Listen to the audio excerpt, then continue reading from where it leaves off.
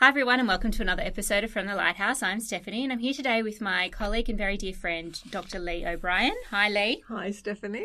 And so I have invited Lee here today to talk to me about a book that we both love and we love talking about, and that is Jane Austen's Emma.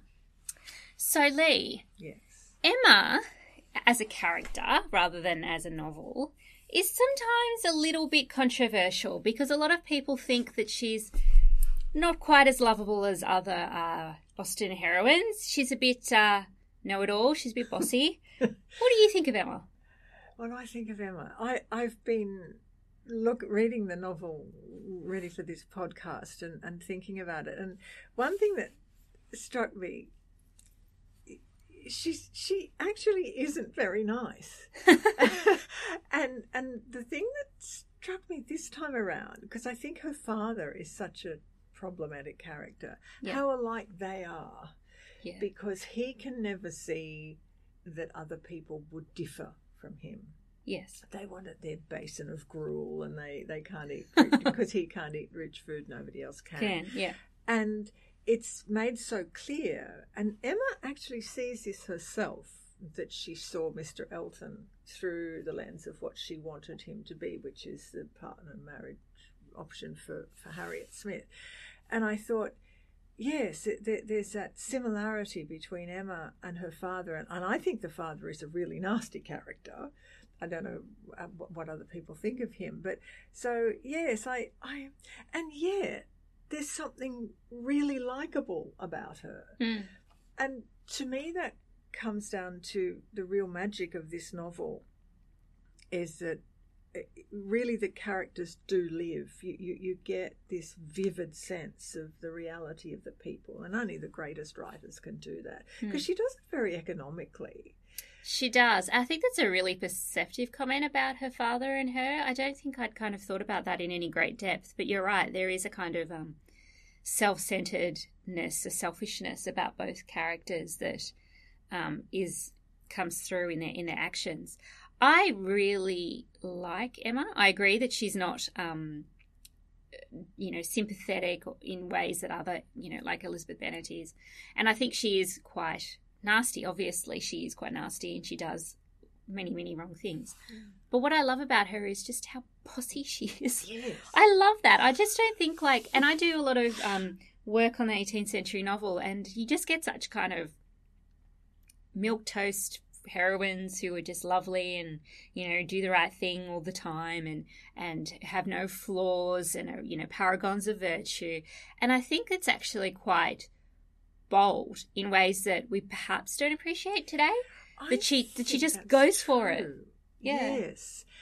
And it's interesting that she really uses her social privilege shamelessly. Yeah. And in a way that men do without even thinking about it. Yeah, that's right. And I think there's a really interesting passage where she's so offended that Mr. Elton had even thought that they could marry. And it's focalized. We were talking about the narration, and it's focalized through Emma and her sense of outrage that he would be so aware that Harriet wasn't good enough for him, but not aware at all that he's not good enough for Emma. And so I think it's interesting that the novel starts with her and her father together. They are the kind of icons of privilege in their area and power and upper class power. And I like what you're saying, because in spite of the fact that she's bossy, and she nearly ruins poor Harriet's life by making her say no to the first marriage proposal from Robert Martin. Yes. Yeah. But I like her too. She has a confidence, and I think that's placed really nicely against Mr. Knightley, who is a lot older. He's 38, she's not quite 21.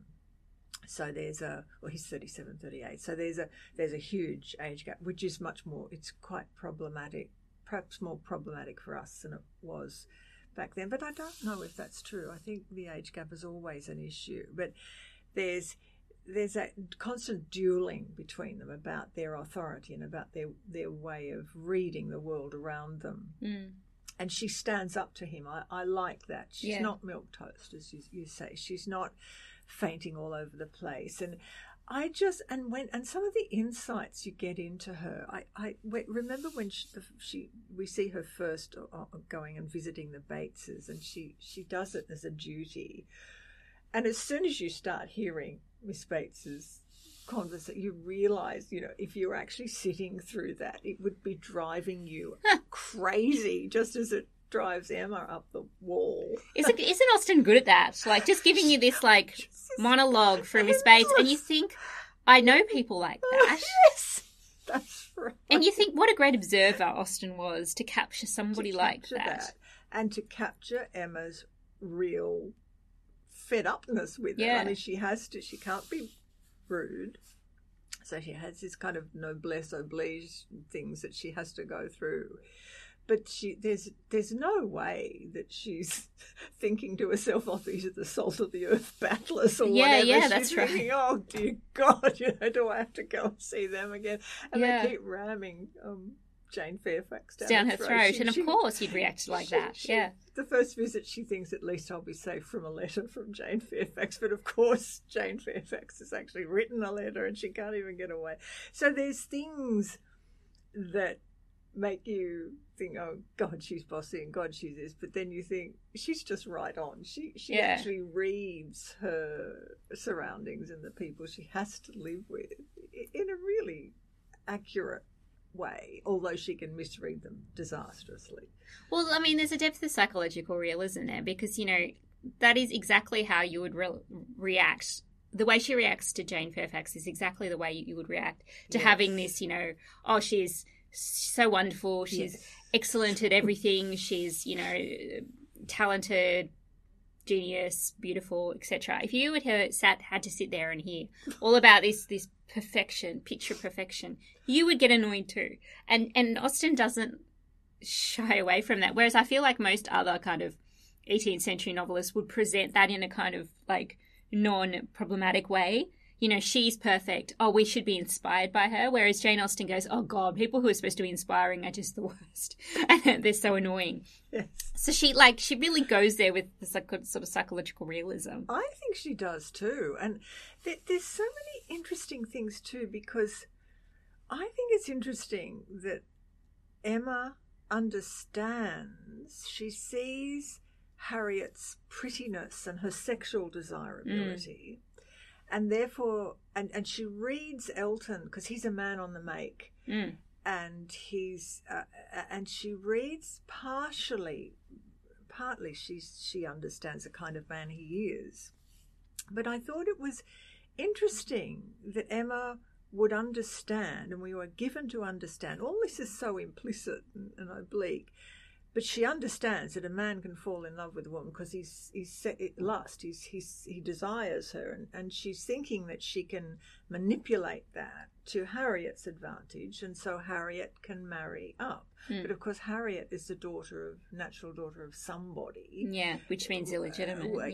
And we find out, as Mr. Knightley knows right from the get-go, that a man like Elton is just not even going to consider her. He might have an affair with her or use her, and then trifle with her. With her. Yeah, that's a nice 18th century. I've read a lot of 18th century novels. Yes, he might trifle with her, but there's no way he would marry her. Yeah, that's right. Emma, it's interesting that Emma reads the sex bit of it quite accurately, that Harriet's sexually attractive in this sort of blonde, sort of almost Marilyn Monroe its way. But she strikingly misreads the class politics of it. Which is interesting because she's so attuned to class in every other way. She's so conscious of her class position, but yet she misreads the class politics of that. I don't know, whenever I reread Emma, it strikes me how isolated she is. I think she's incredibly lonely. She's got nobody around her that is of her level, which is why I think the relationship with Mr. Knightley becomes so important, because he's really the only person who's on her level socially and on her level intellectually. And so you can understand why she sort of latches on to Harriet Smith, even though Harriet is of a different social class and isn't the brightest tool in the shed. She's just got her father, who is this terrible kind of selfish monster who expects her to kind of give up everything about her life. I mean, even at the end when she marries Knightley, she can't go and live in Donwell Abbey. She has to stay home and take care of him still. So she's strikingly lonely to me. And you can understand, like, in that environment where you've got nobody kind of, you know, similar age, similar kind of intelligence, similar interests around you, that you would go a bit stir crazy and start meddling with people. That's exactly what I was thinking when I was rereading it just recently, because I've read it so many times and it's such a rich novel and I keep seeing different things in it. But that's exactly what I was thinking. She's very lonely, and when her governess goes, when Miss Taylor becomes Mrs. Weston, Mrs. Weston, yeah, she's desperate. And she's got these dreadful evenings with her father. Yeah, can you imagine? All he does is natter on about well, we're missing Miss Taylor, poor Miss Taylor, and she has to hear the same things from him over and over and over again. So we've got this immense social privilege and wealth combined with real deprivation. Well, she's bored, I think. She's bored to death. Yeah, and I mean, wouldn't you be bored if you had to sit there and listen to your father talk about, oh, isn't it a shame that this woman got married? And also, I'm feeling really ill all the time. I think that's registered. The light's too low, but I can't find the bit that I was thinking. But I love John Knightley, Mr. He's the younger son. Yeah. So he doesn't inherit Donwell Abbey and all the stuff that goes with that. So he's a lawyer. So he's out there he's working. You know, he's a working man. And there's this when they go, he's come to visit Emma and her father, and they go to Randall's. They're invited to Randall's on the snowy evening. Yeah, and he's just so annoyed, and he says, "We have to travel for hours to meet people that we've met before. We're going to hear the same things said that we heard yesterday, and they weren't interesting then. So here we are. You know, we all want to be at home, and we have to go out. We have to socialise." And he just pinpoints the utter sterility of it. Yeah, being with people that you have nothing in common with, who haven't got an interesting thought in their heads.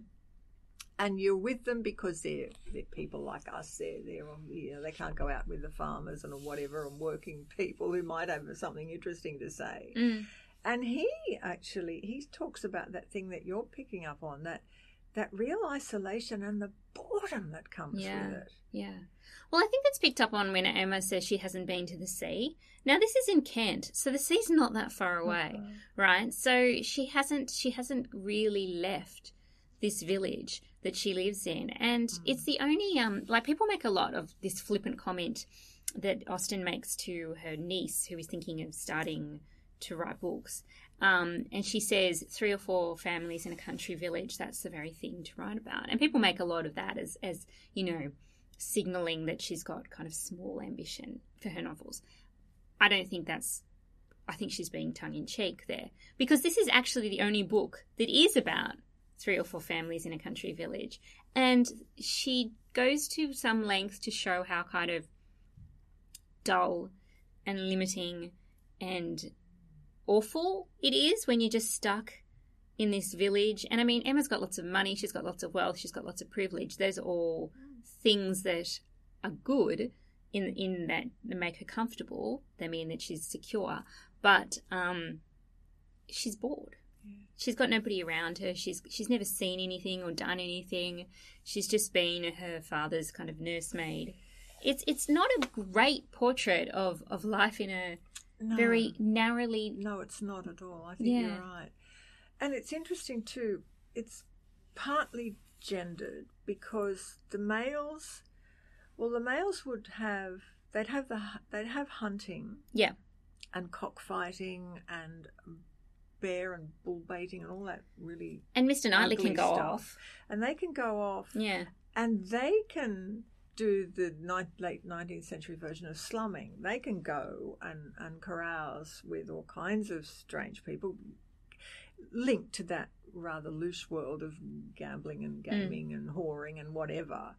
But for the women who could do nothing of that, it really must have been a prison. It must have been awful. And I think you're right, she really captures how someone, because I think we like she's attractive because she's indisputably intelligent. Yeah, she is. And so that all that intelligence is wasted, Well, she's put it to like really bad uses. Yes, she which becomes is manipulative. Yeah, and she's just running people's lives for them because she thinks she knows better. Yeah. But you can see how somebody in her situation would do that. Yes. And there's this kind of wasted intelligence about her. There is. I think that sense of waste, and so that, getting back to your initial point about Emma herself, I think all those things make her a very sympathetic character. You can see what she is, but you can see why she has become what she is. Yeah, that's right. And I think that's brilliant. I just, it's so clever the way it's all done. Yeah, I mean, I'd like to get back to that point too that you made about the age difference between her and Mr. Knightley. Yes. Because that's something that's a bit kind of, I don't know, problematic and weird about it, that he remembers her as a baby. He does. He actually says that to her at one point, doesn't he? He said, something about you, I was 16-year-old. She says, well, why should you know better than I do? And he says, I was 16 years old when you were born. Yeah, and I remember like holding you as a baby, and now I'm into you, which is weird. Yes. Do you think that's an us thing, or do you like a 21st century reading, or do you think that's something that Austen is aware of? That's a really interesting question, and I'm not sure. Because on the one hand, she keeps emphasising the age difference between them. It's part of the fabric of the narrative. We know that he's a lot older. And they keep mentioning it. Yes, and so he has this kind of much older brother. Almost sometimes it's not a fatherly relationship, because he is so clearly in love with her right from the beginning, and that's very subtly indicated. But when she's talking about Mr. Elton and he's getting so angry, and she has no idea why he's angry, but he can see that Elton wants her and he wants her, and so there's all that. So I just don't know, because it was so common, wasn't it, for much older men to marry young women, especially if they were heiresses. That's right. There's that whole marriage market aspect of it. And of course, the younger the women were, the more enticing they were. And I think we're no different now. I mean, how many famous men are in public life with partners 10, 15, 20 years younger than they are? It's still, and it's a male privilege, because when women do that, all hell breaks loose, and they're shocking, mad and they're stupid and they're whatever. But we still, I think, I'm actually wondering if the attitudes are not pretty much the same then and now. That it's acknowledged as a part of life, but a lot of people are very uncomfortable with it. Well, I think the fact that Austen keeps trying to have to manage it is an indication of something. Because remember, there's that scene where he says, Emma is talking about dancing with Mr. Knightley, and she says, we're not so much brother and sister as to make it improper. And he says, brother and sister, no, indeed. So there's this whole kind of acknowledgement of their kind of weird familial relationship to each other, as well as that kind of older brother, younger sister vibe that they seem to have, at least on one kind of reading. There's this acknowledgement that is perhaps a problem, and Austen has to bat these problems away to make it work. Yeah, I think so too. And one thing, Knightley, do you think this? Knightley is aware of it all the way through the novel. Yeah, right from the beginning, he knows that he's in love with her. He desires her, and she doesn't. And so we just accept that as a narrative, given that as intelligent as Emma is, it has never entered her head that Knightley might be in love with her. So we have to accept that. And that's a bit of a big ask, actually, when you think about it. But I think Austen makes that believable. It is part of Emma's blindness, I think, and part of, she's been caught up with Miss Taylor, and her father dominates her life. So you can sort of understand it. But I think the whole issue of him being a lot older, it's something that she can't acknowledge. Are we to think that he has never had any liaison? He's 38, which back then was considered to be kind of well into middle age. We've got such a different vision of ages now. Yeah. But he's not a young man anymore. And it's a place Austen doesn't go, because what kind of man is he? Has he had affairs on the quiet? I don't think we're supposed to think that he does. Are we supposed to think he's a male virgin? I don't know. Well, what are we supposed to think about a 38-year-old, very intelligent, active man? Yeah. What? So that's not part of the narrative at all. So, and we tend to read Emma as very young now, but she's nearly 21. Yes. Which is not necessarily as young as it sounds. Like, to me, that sounds like she's, barely out of the cradle. But for the time, she's getting to be a little bit older, to be unmarried. And everybody makes such an issue of her not being married or not being interested in marriage. Don't you want to get married? Isn't it time you started thinking about marriage? Why are you not thinking about marriage? It's confusing to everybody that she's kind of absented herself from that kind of marriage market. So there is something interesting going on there as well. I mean, I don't know. I think that in some ways Mr. Knightley is presented, in kind of obvious ways as like the perfect English squire. Even his, Donwell Abbey, done well, It's like, it's not kind of subtle, and he's, he's always got like strawberries and apples and, like the great English kind of beneficent farmer kind of figure. But yeah, it is a bit problematic. I don't think we can get away from that kind of power dynamic, and the fact that he's always lecturing her and telling her what to do. And I mean, she gives it back to him, but he is very he's a bit paternal, isn't he? He is very paternal, in his relationship to her. See, we've spoken about our mutual fascination of Georgette Heyer before, but it's not until you get to the 20th century that Heyer can actually address, well, you've got these men who are in their late 30s. They had to have had a past of some kind, and she factors that into her plots quite overtly. All the marvellous, fascinating heroes.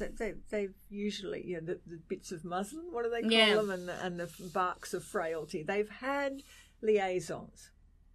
They haven't been in a monastery until they're in their late 30s, but it's a sign of obviously the times that Austen is writing in, and she just is not going to go there. But as a modern reader, because it's clear that Mr. Knightley is it's worldly. He's got a lot of experience. Yeah, he's set up as a lot of having a lot of wisdom, I suppose. Yes, and he's not a fool, and he hasn't lived a sequestered life. So we sort of there's a lot of bits and pieces of it that you. Yeah. Well, actually, I was talking about this with some other people about Georgette Heyer, and it occurred to me as I was speaking that Georgette Heyer has the advantage that Jane Austen doesn't have, which is showing men in a men-only environment. Yes. Which Austen can't do at any level, right? So even if she has a conversation between two men, it has to be a conversation between two men in like a drawing room. That's right. And there's not many of them, I don't think. I haven't this is just off the top of my head, I haven't done like a count of how many male conversations are in Austen novels, but there are almost none, it strikes me. At least not in like male-only spaces. Like she can't go into the men's clubs. She can't go into what they say to each other when they're hunting.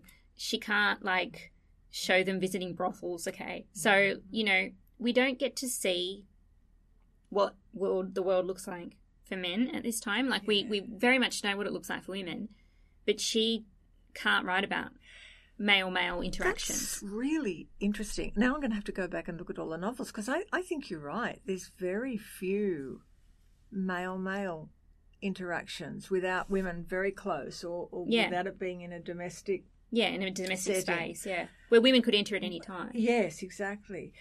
But it is registered and it's registered through the Mr. Elton character, who's a total swine. Yeah. But remember Knightley, he says gently to Emma when they're talking about Harriet Smith, and he says, well, I've heard that's right. I've heard the way he talks when he's with men only.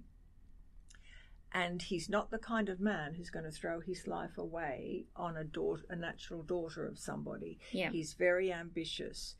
And you just get a couple of fleeting glimpses. John Knightley says something too about Mr. Elton being a fool when he's with women because he's playing the lover and trying to attract them and all the rest of it. And he says at one point he can actually be quite rational and all right, commonsensical when he's with men. So that's a really interesting. We'll never know. I mean, just how much Austen could have indirectly observed of this male, what men were really like. Well, she had a lot of brothers, so I'm sure she knew. Yeah. Yes. See, that comes out in New Woman fiction too. I think it's in a Modern Woman. One of the characters says, and this is in the 1890s, women just don't know what men are really like. Because of that separate spheres, male behaviour, female behaviour, and all that weight of masculine and feminine stereotypes and how people must behave in order to be accepted as legitimate members of this hierarchical society. And so even in the 1890s, you can't have any guarantee that young women would have any idea. But we know about them in the novels. There's no way of actually knowing, is there? Because with brothers, there's a lot of hints that you get that women could actually see more and know more. Yeah, that's right. Than they could ever say. Yeah, and I think you get that sense that you're right, that conversation that Knightley has about Elton and knowing what sort of man he is very interesting, I think. Yes, he's a completely different man when he's with other men, and that is registered in the novel. But you're right, it's never shown. That's a fascinating thing. It's never shown, and I don't know whether Austen got caught up. It's not for ladies to know. And certainly not for ladies to write about. Yeah, because that just brings the whole fiction of the gentleman crashing to the ground. Yeah, because they were sexually active and they were doing all kinds of things with the total freedom that they had, and you can't maintain that fiction of nobility if you actually see the dark side. Well, I mean, she kind of does that with Elton anyway, because he's a clergyman. He's supposed to be the kind of moral exemplar of the community, and here we have a dude who is clearly angling for the richest bride he can get, who clearly has sexual desires and acts upon them, or tries to act upon them, who is his on the make, as you said, who is ambitious, who is going to try and get himself in, shore up his own position, shore up his wealth, shore up his, privilege. He's not acting as a kind of Christian exemplar at all. And then he goes and gets this terrible wife who is just one of Austen's most brilliant comic creations, because she's so terrible. But it's interesting that she's coded as having something to do with slavery. Oh, is she? And the slave trade.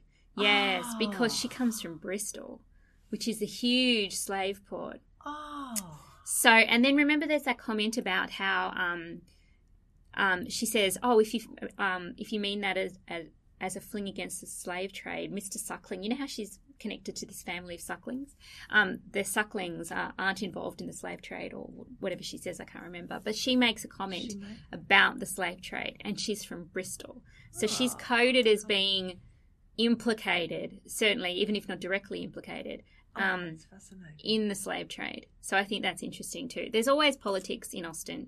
It's just not, she doesn't use a megaphone to say, hey, I'm being political, but it's there. And we've lost the capacity to read, to understand the really fine social cultural observations that are part of the narrative fabric. It's our ignorance. Yeah, that's right. I mean, we see Bristol and we just think of the city. We don't necessarily think. Yeah.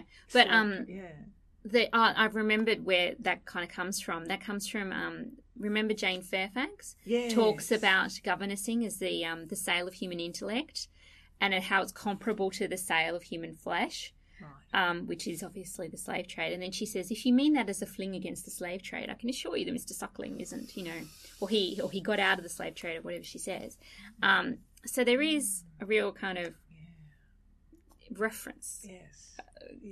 A clear kind of parallel drawn up so here. All these dark things is kind of weaving around and to a certain extent within the narrative, if you know, as you've just said, how to read the codes of it. Yeah.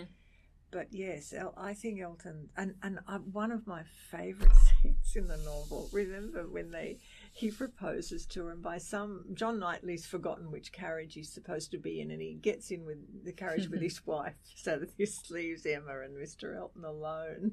Oh yeah, that's right, because John Knightley's very worried about being out in the snow. He's had a few drinks. And he's a little bit, hyper.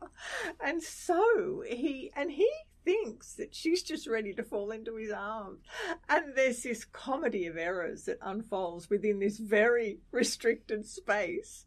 And Emma is appalled. And then when he realises the extent of his mistaken reading of everything, he's appalled. And there's this lovely comment at the end that they get to the point where they just can't say anything. And they're both so angry that they're not even embarrassed. Yeah. I know.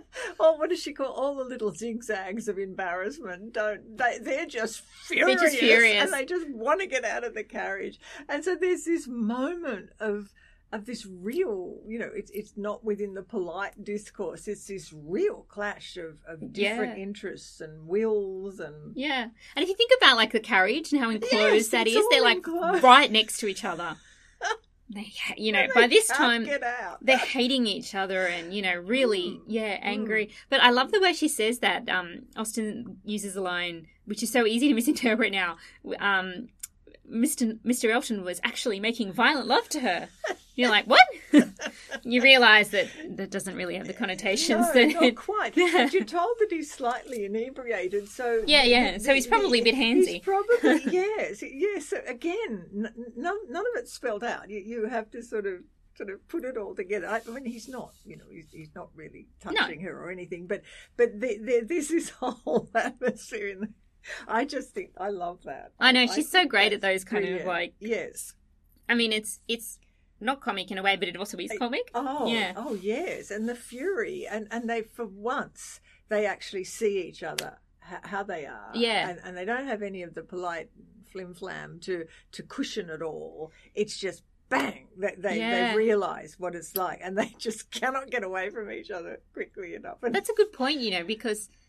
it's so rare that men and women can talk honestly with each other at this time. And so when they do, out of, some kind of moment of emotional upheaval, whatever it is, and they can kind of be honest, it's noteworthy. It's a big thing because usually there's such, as you say, layers of polite flim-flam that you have to kind of go through. Yeah. And that prevents you from seeing. Yes, it sort of cushions everything, and the politeness just disables all that fury. But this in the carriage, it couldn't. Yeah. So I just love that. But I think he's he's a really nasty piece of work. He deserves his nasty wife. Oh, he does. He does. They can be nasty together forever. Can be forever, yes. Love, honour and be nasty together. Yeah, they're the caro sposo. Until death do them part. Yeah. Oh, they're so terrible. Now, we haven't spoken about Jane Fairfax and Frank Churchill. Now, tell me the whole setup about Frank Churchill. It's some, I don't know if it still happens these days, but it's this child who's sort of given to another family. Yeah. Just very odd, isn't it? Like a little parcel, Yeah. Oh, we don't have children. You've got a child, you don't really want to be bothered with. How about just giving him to us? So, yeah. I mean, it's a bit odd. Like, I mean, Jane Austen's brother had that happen to him too. Like, they had rich relatives who didn't have any children, and the Austens had, I can't remember how many children. It probably makes me a hugely bad Austen scholar, but I can't remember how many children there were in the family. But there were a lot. And so they gave him to this other family, and he took on the last name of Knight because he joined the Knight family, and he inherited a lot of wealth and property because of it. Lucky for him. Odd. Yeah. In our kind of contemporary terms and our way of thinking about the family, it's odd that the parents would sort of give up their child. But I suppose if you had a lot of them and you didn't, and there was only so much money. That happens with Fanny Price too, doesn't it? Yeah, because she goes to Mansfield Park. Yeah. And there's an economic driver of that's right. It's not they've seen the little boy, oh, we love him, he's lovely, can we have him? They need an heir. They need an heir, and it's all driven by economics, which I think Austen registers really brilliantly. Yeah. But we've talked about Emma being a problematic but a very sympathetic character, and I still, as much as I've got problems with Mr. Knightley, I think he's one of her nicest. Yeah, I agree. He's a lovely character. I like him. I like it when he's very. He can be a bit of a pain, but he's very commonsensical. Remember when they were all worried about the snow? Yeah, and he's the one who actually goes out and checks the snow. Yeah. So we've talked about him, and I like his brother, who's a little bit too blunt for comfort. But he's talking sense. Like, it is really annoying to go out on a cold evening when you could just sit at home. I agree completely. Wife, and there's some interesting things about their marriage. We may not have time to get onto that, but anyway, now, so we've got. But what about, so the other main characters are Frank Churchill and Jane Fairfax. So what's your reading of Frank? Well, I don't know. I think it depends kind of how you read him and whether you pick up the signs about what's actually going on with Jane. I think he's really problematic in that what he's asked Jane to do, which is to keep a secret engagement, and an engagement contracted at a watering hole, is quite kind of sexually suspect for the time. And he's put her in a very compromising position, and she's very emotionally kind of worn out by it. And you can see that in that great scene where they're obviously talking about each other when they're on that trip to Domel Abbey, and they're obviously having fights that are happening off script, off page, and that are coming out in the way they relate to each other. And she sort of runs off and so forth. He's put a lot of emotional strain on her. He's behaved badly to Emma, knowingly, really badly to Emma. And I mean, he thinks that they're both playing the flirtation game, which they are, but he also doesn't know how much Emma is actually engaging in this emotionally.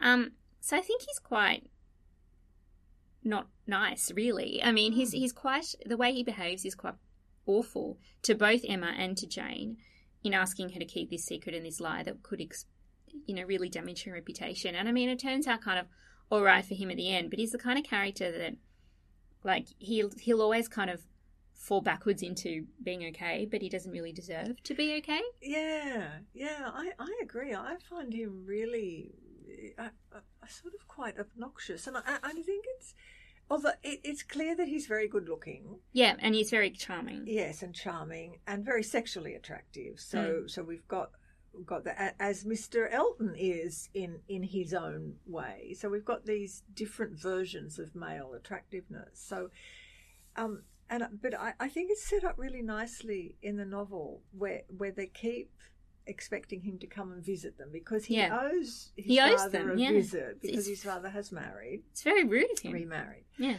And there's that lovely registering of their hopes and expectations that he would come, and they have to keep blaming his adoptive parents and Mrs. Churchill, their whims and fancies and their nastiness. But Mr. Knightley knows that it's Frank Churchill. It's Frank who can't be bothered to come back and visit his father because it's not in his financial interest. The father can do nothing for him. And it's probably dull to go hang out in the country rather than... We know, actually. We know it's dull. It's dull. So he's not going to be caught dead coming back and visiting. And the only reason he comes back is because Jane's there. Because Jane is there. And that's crystal clear in the novel. He's selfish. He's selfish. He only turns up to follow Jane. So, and in some ways you can understand him not making a big deal of a relationship. That's fine with his father and all the rest of it. And his father must have been happy, was clearly happy to give him up. So there's ways in which you can see that he's a perfectly rational creature, not necessarily malicious. But I don't know. I see aspects of malice. He seems right on the edge of the character of the rake to me, and the sexually licentious and dangerous male. And I don't know how you feel about the end of the novel, but I do worry about Jane Fairfax. Yeah, well, I mean, Emma has that comment, or I can't remember if it's Emma or Mr. Knightley, about when they're thinking about Jane and Frank and their relationship, they say something like, doesn't it underline to you the importance of truth and honesty in our dealings with each other? Because, I mean, when you think about it, like, Frank's encouraged Emma to speculate about Jane having an affair with her best friend's husband.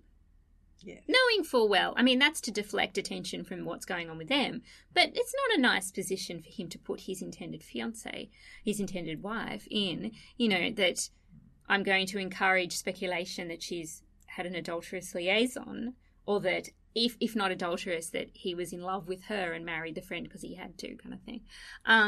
So that's not very nice. No. And he has trifled with Emma. He has put Jane in an unfortunate position. I think it's kind of interesting, and I'll never kind of have this experience again. And I can't remember what it was like to read the book for the first time. Do you pick up on what's actually happening? Because you can pick up on what's actually happening with Jane and Frank, I think. I think there are certainly enough clues in there that a really astute reader is going to pick up on it. But I think it's also possible to be completely surprised by it. I wonder. I can't remember. And I can't remember. I read this way too young to remember. Me too. No, I can't remember either. Yeah. I just wonder how that might feed into it, because I just don't remember a reading experience when I didn't know that this was going on. And just listening to you talk too, it seems to me there's two possibilities for Emma herself, because we both feel there's a nice Emma and an Emma, well, nice and an Emma that we really appreciate and that has her good qualities. And then there's the malicious Emma, who, when she first hears, when she's visiting the Bates and she hears she's got this letter thrust at her again, and she thinks, aha, she's the one who comes up with the idea that Jane has had this scandalous and then Frank, and there's a real malice in that. So and you're sort of caught in as a reader, because you can partly understand, well, she's had this woman rammed down her throat as a paragon of perfection, and she suddenly thinks, aha, it's only human that she would be a bit I'm going to find the flaw here. Nobody this perfect exists. Yeah. But there's a malice in it, and I think there's also a malice in the way she manipulates poor old Harriet. Because if Jane Fairfax is vulnerable, Harriet Smith, as an illegitimate daughter, and a pretty one at that, is incredibly vulnerable. Completely. She's got nobody to protect her at all. She could be utterly chewed up and destroyed. So Emma, there's that kind of malice in Emma that you can actually see replicated in Frank Churchill. Yeah, that's an interesting point, because they're the two children of privilege, aren't they? Yes, they are. So you can see where Emma is it like the in Pride and Prejudice, the Mr. Darcy Wickham, the good hero and the bad hero. It's never an option in the novel, or partly it is if Emma and Frank were ever to come together. And I think the novel is setting us up to see, well, that would just make Emma all the bad things that she is. Yeah. But Mr. Knightley is going to bring out the good Emma. That's a really interesting point, because I'm remembering there's a television adaptation. I think it's the Romola Garai Emma, which was done like 10 years ago maybe, with Romola Garai as Emma. And the way that adaptation starts, I didn't think it was a particularly successful adaptation, but I really like the start, which is they show Frank going off to be part of the Churchill family, which is something obviously you don't get narrated in the book. It's already happened in the book. But you start off with Emma as a child losing her mother, and Frank going off to be part of the Churchill family. And so you get this kind of very explicit parallel drawn up between Emma and Frank. Oh, how interesting. As kind of motherless children. Who have, and he's obviously gone away to be rich, and she's at home and rich. So, like, they have things to, help them through their sufferings, which is piles of money.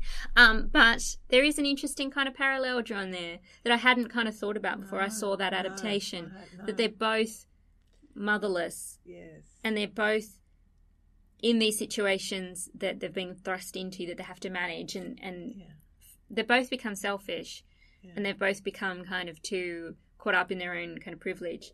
But where Frank seems to be much more kind of actively malicious. I agree Emma has a streak of maliciousness to her, but Emma seems to have retained a kind of goodness and intelligence about her, whereas Frank only acts for himself, for his own self-interest. Yes. It's that thing that happens in a lot of romance novels. I don't know if it's right to characterise Emma as a romance novel, probably not. But anyway, that kind of shadow possibilities. The heroine is given a number of choices, and you can see that she's going to be not only live a completely different life, but be a different person depending on who she aligns her life with. Because marriage in that time, I mean, it's a very serious thing. It's like walking into a prison, and you can't get out. You can't get out. You think twice. Too bad. You really are tied to this person forever. Well, there's a number of options for Emma, isn't there? There's the Frank option, which is a bad option. Yeah. Although she kind of flirts with it at the beginning, but then decides, no, I'm not into that. And then there's the single option. Yes. But I mean, is the single option good? Because the only single woman is Miss Bates. Miss Bates. You don't want to end up like Miss Bates. No. And I mean, she's got the money that Miss Bates doesn't, but Miss Bates has also fallen in the world because the father has died. So it's not beyond the realm of possibility that that's where Emma could end up. She could end up as Miss Bates. Remember, Jane Austen is a single woman living with her mother. Yes, she is. So there's another kind of I'd never thought of that. Parallel. And Emma, if the worst happened, would be left with looking after her father as Miss Bates is looking after her. And can you imagine? She's already bored. She's only 21. Give her another 20 years of living with this guy talking about gruel all the time. You may well end up as Miss Bates. Do we know where the money comes from for Hartfield? There's that lovely description of it as a little notch in the Donwell Abbey estate. Yeah. And Donwell is much bigger. It's much bigger, and it's an abbey. And it owns the village. Yeah. What's it called? Highfield. Highfield, yes. So it's not clear. Highfield. Yeah, Hartfield is her estate. Yes. So it's Highbury, that's it. And Donwell Abbey, I think it owns the village. It's part of its domain. Well, it's an old abbey that's been with the dissolution of the monastery, so it's huge. It's huge and controls. So you can see where the money comes, and there's the emphasis on the farming, and so it's because Mr. Knightley is partly a working farmer. There's some he manages it. Yes, he's probably not getting. He's not like digging up potatoes. Or whatever, but he's very much. Involved in the running of the he's estate. Active, So you can see where the money is coming from. I can't with Hartfield. I don't know where their money is coming from. I think it's just inherited wealth. Yeah, it has to have... But just what?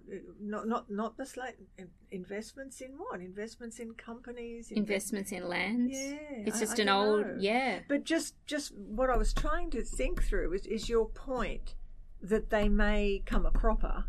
Because if it's investments can go wrong. They use that in Downton Abbey. The Abbey is under threat if they don't modernise, and Lord Grantham nearly loses everything because he invests in the wrong railway. And he needs an American to marry to bring the money. That's right. So it's a perpetual problem, although Hartfield isn't like either of the Abbeys. So I'm just thinking of what you're saying, that how... I think the novel allows us to believe that Emma and her father are fine. They're never going to be subject to financial catastrophe. But I think you're right. It's not an impossibility, and it's certainly not an impossibility in Jane Austen's world. I mean, the South Sea bubble and all these things. Well, it's exactly what, as you were talking, it just occurred to me, which is something I've never kind of thought through to any great length before, but what happens to Miss Bates is exactly what happened to Jane Austen, which is her father. Miss Bates's father has obviously died because there's only the mother and her, and they're now living in very straitened circumstances, and that's exactly what happened to the Austen family, because the father died. He was the village curate, or the village parson rather, and they live in straitened circumstances and depend upon the kindness of the rich brother in order to live at this point. So at this point, she's writing at Chawton House, which is a really small house on the land of her brother, which they can only live in because her brother has inherited this huge estate, which is the smaller estate of the two estates, or whatever, how many estates he inherited. So they're dependent on the kindness, in inverted commas, of the brother for a house to live in. So they're in straitened circumstances too. So there's an interesting parallel between Miss Bates and Miss Austen. And there's that famous sequence where she describes Miss Bates and how she doesn't have, how vulnerable she is to the nastiness of people. It's a famous sequence. I can't think of. Well, Mr. Knightley talks about that when he's chastising Emma, and she uses that famous phrase, which I'm going to mangle, but she has nothing to frighten people into civility towards her. Yeah, she doesn't have money. It's quite early in the novel, and it's hard. I think you're right. It's hard not to believe that that's coming from Jane Austen's own experience of what it's like to have to be talked to people speaking to you as if you're a non-entity. And because I get the impression that she was a very private person, and she wasn't going around, saying, I'm Jane Austen, I'm writing these novels, and she wasn't advertising that the sharpest of sharp intelligences that she had. Can you imagine the kind of social situation she herself would have been caught up in? Well, I get the sense from her family that her and her sister were very much the poor relations, that it was convenient to, especially for her richer brother, who had, 11 children or something ridiculous, that it was very convenient to call upon Jane and Cassandra to come and stay with them and help them out when another lying in was occurring and all of this sort of stuff. And because they had nothing better to do. They had nothing better to do, and Jane did earn some money off her writing, not a staggering amount, but she did earn some independent income. But she was very dependent on other people. And I think that there's an interesting portrait there in Miss Bates. Obviously, I think Miss Bates and Austen are very different characters, but you can see that in that kind of sensitive awareness of how awful Miss Bates' situation is. Yes, very much so. Yeah, that there's a real kind of, a real knowledge of what life is like as a single woman. And Miss Bates trades in words too. Yeah. Because Miss Bates is always talking. Yeah. So I think you're right. I think there are some very interesting parallels and that kind of inside knowledge that and she's so hurt by Emma's comment about how dull she is. Yes, you will of course be confined to one dull statement. And Mr. Knightley's furious with Emma, and it's a real spark of just the poor woman can't fight back, and by that time we know all the power hierarchies, and it's a wonderfully revealing moment in the novel that Emma can never make good, because Miss Bates, you see that Miss Bates can never really trust her again. Yeah, that there's always a kind of strangeness to their relationship. She tries to sort of grovel and go back, but she can't take that comment back. So I think that's I just think that as you say, that observation of the vulnerable woman and the unmarried. Yeah. Because God knows you can get into trouble being married to the wrong man, but being a single woman, unless you're like Lady Catherine de Bourgh or whatever. But she's a widow, so that's different. She's different, and she's got money. Money changes everything. Yeah. But single women didn't have money. Unless they were able to inherit, and obviously Austen couldn't. And, another parallel between Emma and Miss Bates that just occurred to me as you were talking is that Miss Bates has Mrs. Bates to kind of deal with. She does. The deaf woman who's always going, what? I can't hear you, speak up, So she's got this sick or, infirm mother, and Emma's got this hypochondriac, not really infirm, but believes himself to be infirm father. So there's a nice kind of parallel, perhaps this is an alternative universe, Emma. And so therefore when Mr. Knightley comes calling back and it's a really great option for her. Well, it is a great option for her. He's they're well suited and he's lovely and they're going to shore up their kind of joint power. That's right. And I think we are to understand that Emma realises that she's always loved him, that she hasn't known herself. It's one of those novels of coming to where the heroine comes to understand her own ignorance of her own desires and her own self. Yeah, that's the one person she hasn't been able to read is herself. Yes, exactly. I love that. That's a kind of famous moment in like Austen novels, the realization shot through her like an arrow that Mr. Knightley must marry nobody but herself. That's and right. I mean, that's famous to read. And it's such a, I teach this with my students who I hope are listening to this, about like that moment as a kind of example of free and direct discourse, like who is talking, who is, is it the narrator or her? And it's such a beautiful moment of using free and direct discourse in its kind of most, powerful manifestation, so that you're in Emma's head, but you're also being spoken to by a narrator. So there's that real blurring. And you're in Emma's body. Yeah. It's that bodily awakening. It's like it's shot through her like an arrow. That moment of revelation. Yes. Have we got time to talk about Jane Fairfax? We have 1 minute to talk about Jane Fairfax. Yes. Tell me, Jane Fairfax. Is it just me, or are we to read her as quite sexually aware? I think we are. Yeah. I think she always seemed that way to me. Maybe it's because she's contracted this kind of bit of a dubious relationship with Frank. And that would make it much harder for her to deal with the hypocrisy of people around her. Yeah. If she's actually that's the interesting contrast with Emma. If Jane Fairfax is actually aware of her desires in a way that Emma is not. And Jane is always aware of what's actually going on. Yes, very much so, isn't she?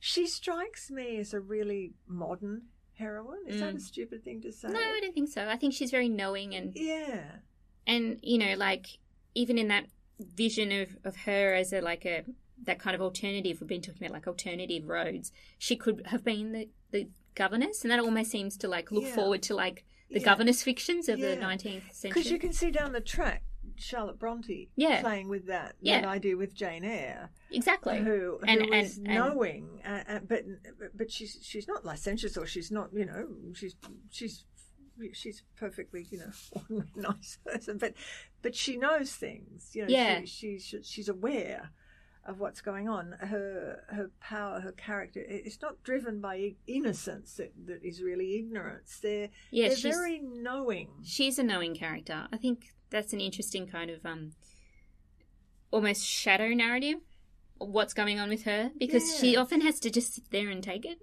and just, not really react to anything. But she knows what's going on, though. Yeah, she does. And because what you say is right, too, because we never know Jane to the extent that we know Emma. Yeah, we never see inside her head. Because Jane is always focalised through Emma, isn't she? And Emma misreads her. Emma can't do her justice. Because she's jealous. Yeah, jealous as hell.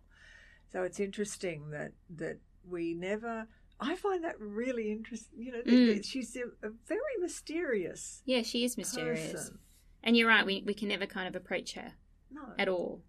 Yeah. I like that. I like that too. Yeah. Because you can imagine, you can therefore project onto Jane or think about Jane in ways that are kind of interesting and fruitful. Yeah. We are completely run out of time, to the point there where I think there are actually people standing outside the studio about to break down the door. But we couldn't help ourselves. It was Emma. No, it's Jane Austen's Jane Austen. fault. It's Jane Austen's fault. I'm going to blame her. She's been dead for a while. She can take it. Thank you, Lee. Thank you, Stephanie. As always, it's a great pleasure. You're one of my favourite guests. Oh, good. If not my favourite. So this has been another episode of From the Lighthouse. If you could please rate and review us on Apple Podcasts, that would be super helpful. And if you've got any suggestions on future episodes, that would also be great too. We'll see you again in a week, and I'm sure I will bring Emma. I know I almost called you Emma. I will bring Lee back with us again shortly. See you. Bye.